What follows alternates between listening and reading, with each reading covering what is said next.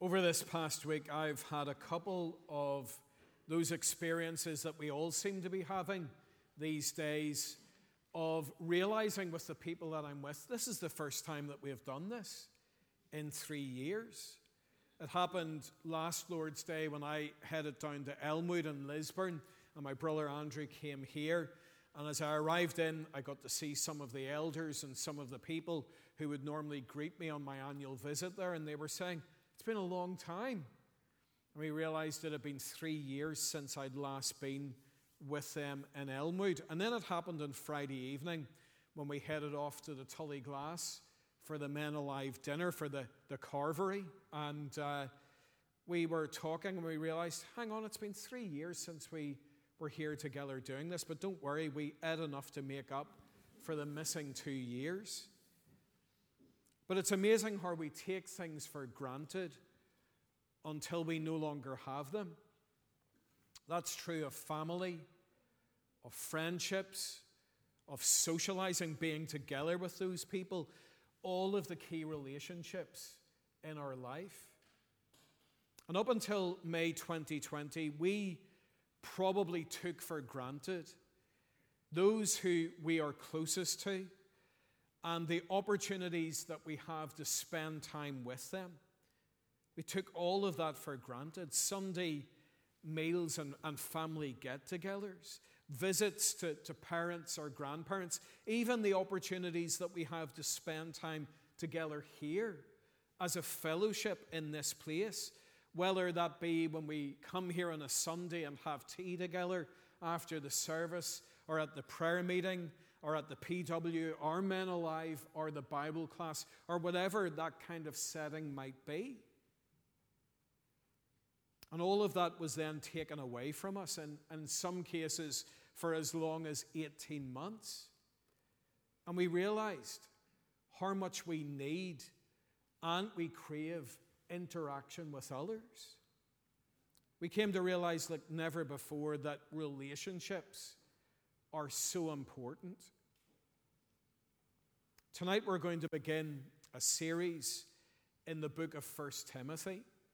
And it's a letter that reveals the depth of the relationship that existed between Paul and Timothy. And it's a letter that teaches us about the gospel and how it transforms our relationships with others.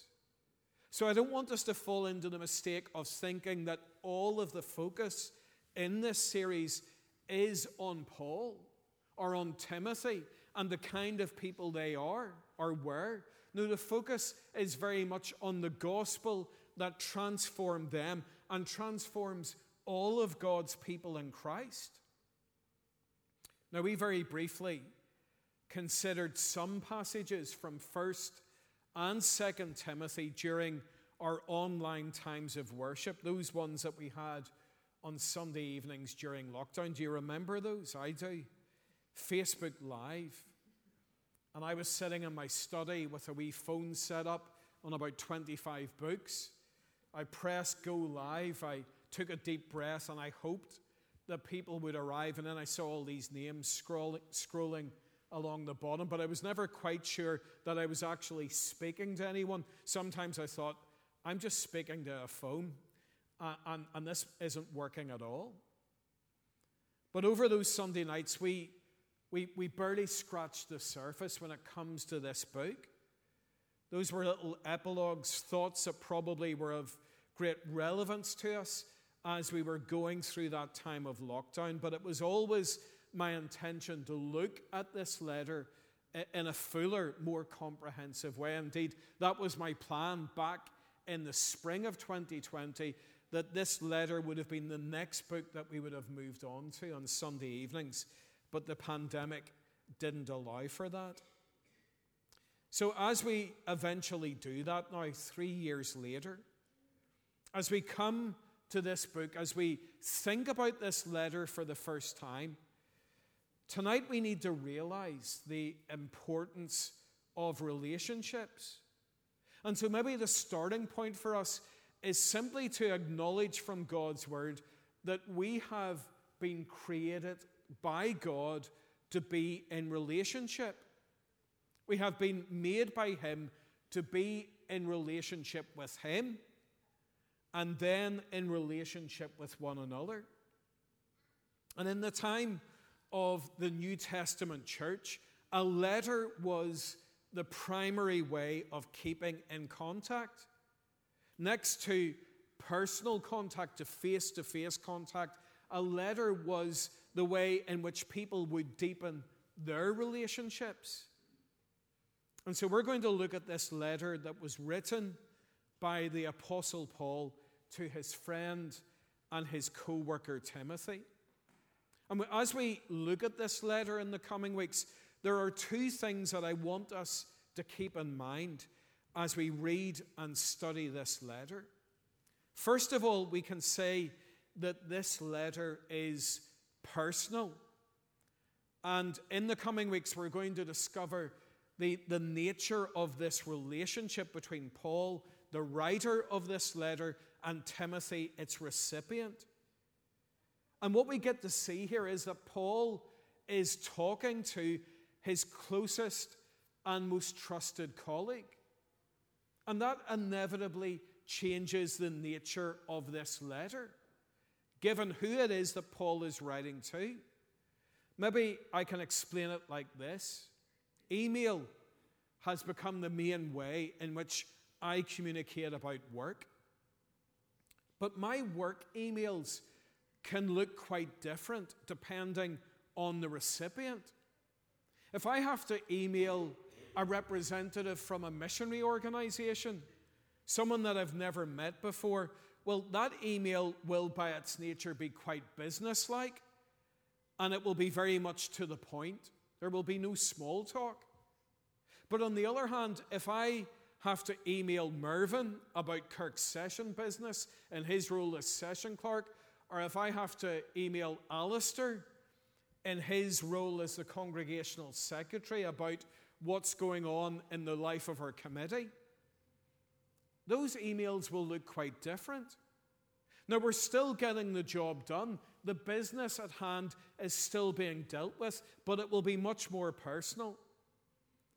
And so rather than just launching straight into the work and the business, if I know there's been something going on in their lives, if someone hasn't been well in their household, I'll say, I hope you're feeling better. Or if I know that they've been doing something nice, I hope you had a good time. Or maybe we'll even talk about something that was going on here in the life of our congregation, a special time, and we'll say, that was a really encouraging night. Or in the case of Alistair, it's usually, I'm sorry that Ballymena lost again. But inevitably, in those emails, more of my personality will emerge. The true me, if you want to describe it in that way, will emerge. And here Paul is writing to his closest, most trusted friend in ministry. And so perhaps in this letter, we get to see Paul's mind more than anywhere else in Scripture. We are given really deep insights into his thoughts on the gospel and mission and the church. So these are letters that enable us to see Paul's heart. They reveal so much of the man. So they are personal, and we should never lose sight of that. But then alongside that, we can also say of these letters, of this letter, 1 Timothy, that it is prophetic. That means it is proclaiming God's word. Because how does the writer of the letter, Paul, introduce himself? Well, look at the very opening verse again, verse 1 in chapter 1. And he introduces himself to Timothy as Paul, an apostle of Christ Jesus. He's calling himself a messenger of the Lord Jesus Christ, a title that was not a self-appointed one, but one that he was given by the Lord himself. And we believe Scripture's testimony about itself that it is God-breathed, that it is truly God's word to us. But the remarkable thing about Scripture is that all that we read there is God's word to us, and yet it comes from a variety of voices, a variety of personalities, a variety of flavors and tones. It's a remarkable thing, the variety, and yet it is God speaking to us through His Word. So let's take a closer look this evening at what God is saying to us in these opening verses. And these are verses that reveal three important things about relationships. First of all, they tell us something important about the nature of Paul's relationship with God. And Paul, in the opening verse, comments on his relationship with God. Look at what he says there in verse 1. He says of himself that he is an apostle of Christ Jesus by command of God. That phrase is important. That he is in this role not because of his inclination or his choice, but by God's calling and God's command. We get to see here a glimpse of the sovereignty and the power of God. But then look at how he describes God. And it's interesting because it maybe contrasts with how we often use this term. He talks about God, our Savior. And maybe you're thinking, hang on, is it not Jesus who is our Savior? But remember that salvation belongs to our God. He is the author of salvation, that it is God Himself by His will who is the instigator of the rescue of His people. And we must not lose sight of that. That as we discovered recently in our Judges series, God loves to save His people. And then He describes Jesus Christ as our hope. And I think of the words that we were singing this morning, right at the end of our service, as we sang about Jesus, our hope in life and death. Those are actually words that come from a great Reformed catechism, the Heidelberg Catechism, and it asks that question: what is our only comfort? Or we could describe it in this way: our only hope in life and death. And the answer comes back loud and clear that we are not our own, but belong body and soul, both in life and death, to God and to our Savior Jesus Christ. And I simply pause for a moment this evening and ask, have you this hope? Is this a real hope in your life through Christ? Because it is a hope, an eternal hope, that is found in Christ alone. So this is an opening chapter that tells us about the nature of Paul's relationship with God. And this is true of all people who have been called by God and who have come near to Him, have been brought near to Him through His Son, the Lord Jesus Christ. But then a second thing about relationships that we see in these verses tell us something important about the nature of Christians' relationships with each other. And it's so good that we get to hear the way in which Paul speaks to Timothy and of Timothy in this passage, because Paul has sometimes got a bad press. Even amongst theologians and within churches, many people have looked upon Paul as being a pretty academic and forensic and even a bit of a cold theologian. But I want you to look at the beautiful way in which he sums up his relationship with Timothy. These are beautiful words. Verse 2. He addresses him, Timothy, my true son in the faith. Now, when I think about my ministry, I've been privileged to work with a number of ministers down through the years.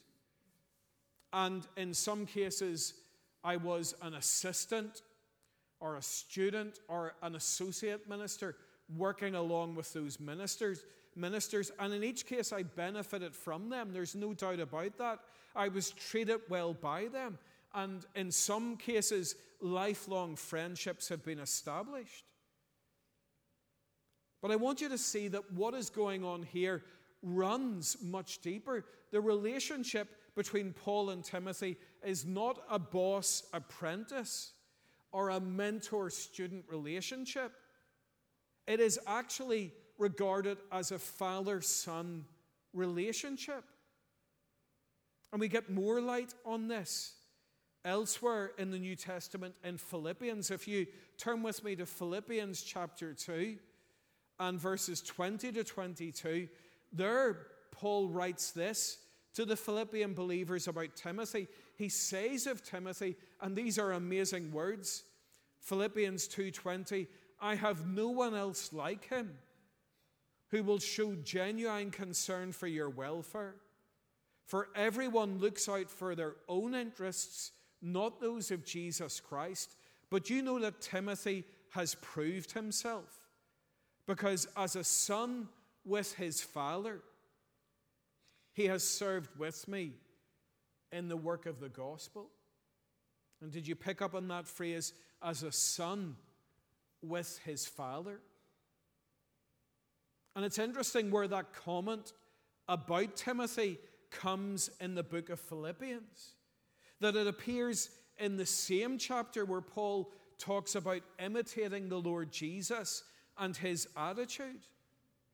It's this Christ-like attitude that made Timothy a brilliant friend and such a good and a faithful co-worker.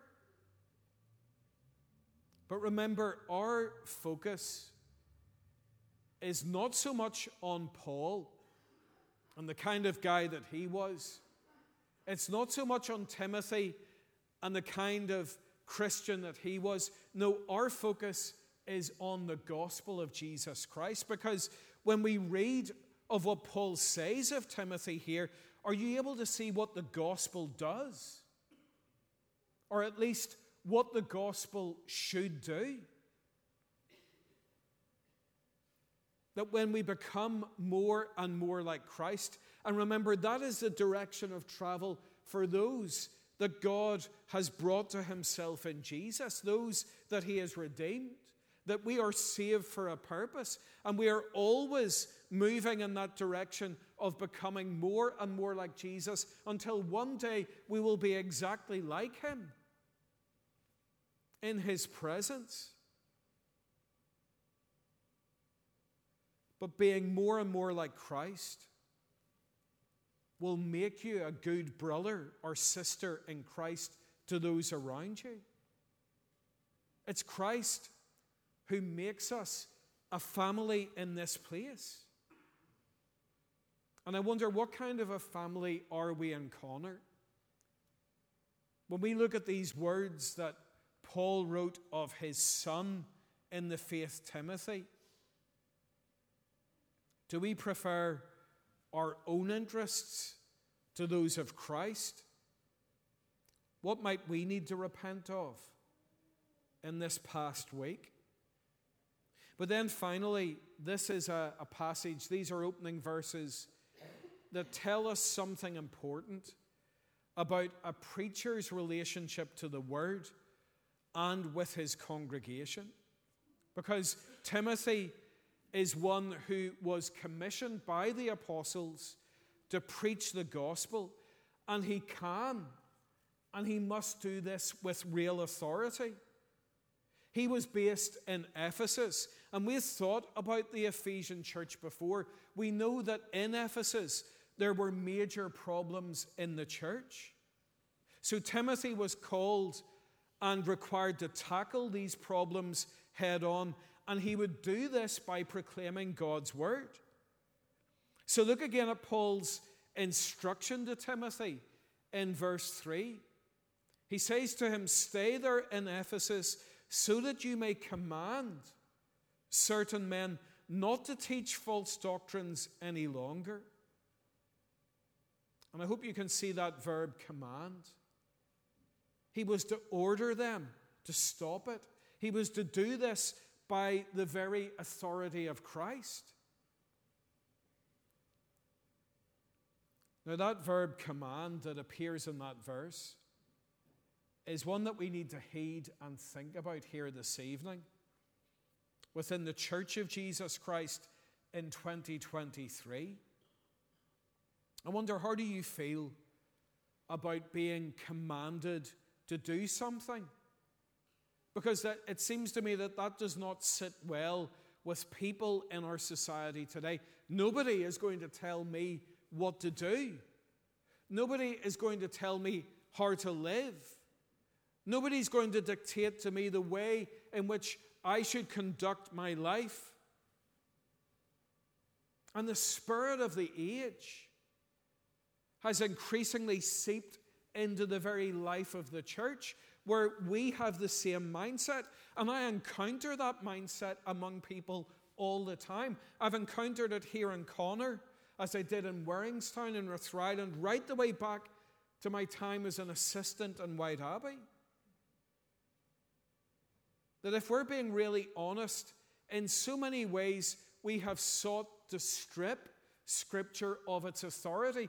And in a church like Connor, we would be horrified at the suggestion of that. Oh no, not us. But that in the spirit of the age, we want our preachers to make us feel good and to confirm that everything is okay for us. And it's very subtle in a place like this. Here in Connor, we would say, in fact, there are people who wear this as a badge of honor. We would say, oh, we love biblical preaching. We love that our ministers who have come here seek to proclaim God's word. We love it, in my experience, until it unsettles us, until it shakes us up, until it challenges us, until it confronts our bigotry and our hatred and our deep down attitudes that are sinful and wrong. So, do you accept the authority of Scripture and the one who proclaims it? Or is it just a badge of honor? Is it just a tag for a church? And this command that Timothy is to bring to the Ephesians is for a clear purpose. We finish by looking at verse 5. And Paul adds, the goal of this command is love, which comes from a pure heart and a good conscience and a sincere faith. In other words, it will result in us loving God in the right kind of way, loving each other in the right way, and therefore ultimately showcasing God's grace and God's power to change. You know, we think about showrooms. I can't afford to buy new cars, but I do like sometimes, you know, to drive by a showroom and you see the big glass front. That's intentional. You sometimes see those shiny cars and they're turning around, and that is the showroom. It's showcasing the very best. And there's to be a sense in which we, as the Church of Jesus Christ, as brothers and sisters in Christ, in relationship with each other, are to showcase the gospel. We're to showcase the grace of God and the power that God has to change lives. Are we doing that by the way in which we live in relationship with each other in this place? Is there that depth of relationship that there was between Paul and Timothy, a father and a son in the faith? I pray that in the coming weeks, as we look at the chapters of this letter together, that God would equip and inspire us from His Word so that would be the case. Amen.